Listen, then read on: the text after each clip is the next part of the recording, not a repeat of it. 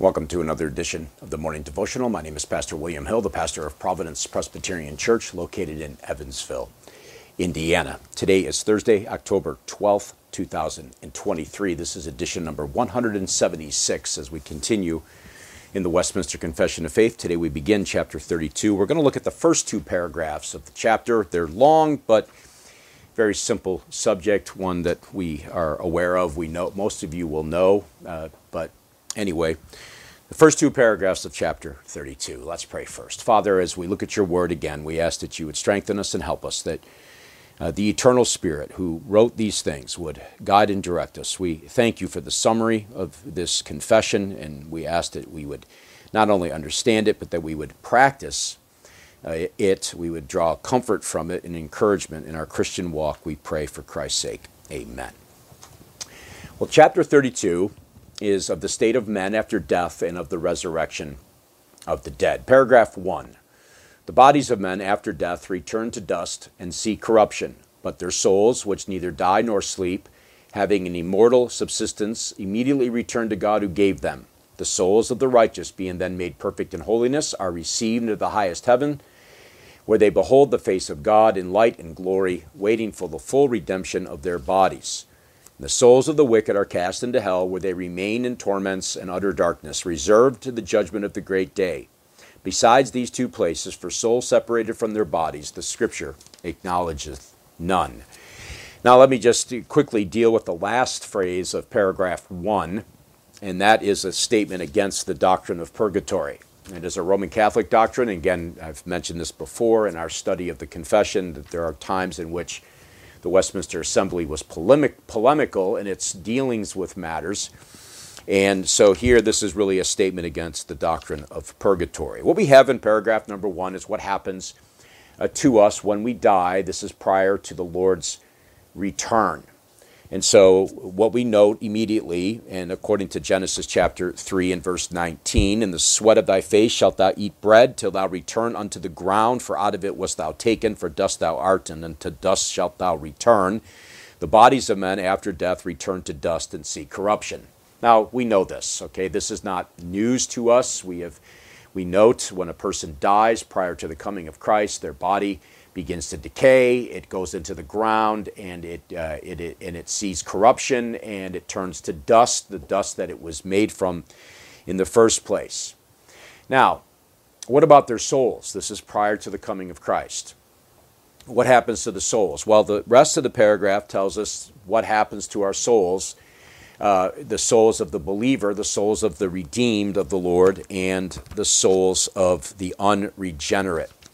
And so, Shorter Catechism, question number 37, gives us this question: what benefits do believers receive from Christ at death? The souls of believers are at their death made perfect in holiness. Okay, so our souls are made perfect now. There is no corruption seen in the soul because it cannot die, nor does it sleep. There's no such thing as soul sleep while we wait for the return of the Lord and the resurrection that He will bring. Our souls are very much aware of what is going on, but it is made perfect in holiness and immediately passes into glory. But the bodies, they're still united to Christ, do rest in their graves till the resurrection. And so this is what the opening paragraph tells us about the regenerate. Now, what about the unregenerate? Well, their souls, their bodies see corruption just like the bodies of the regenerate, but their souls, again, they don't sleep. They are very aware. The souls of the wicked are cast into hell, where they remain in torment and utter darkness, reserved to the judgment of the great day. And it is not until the resurrection, when our souls are then reunited with our bodies, and then we will ever be with the Lord, body and soul, or in eternal death, that is hell, body and soul. And so this is really the substance of the first paragraph. It just lets us know what happens to the souls of men when they die, the redeemed of the Lord or the unregenerate.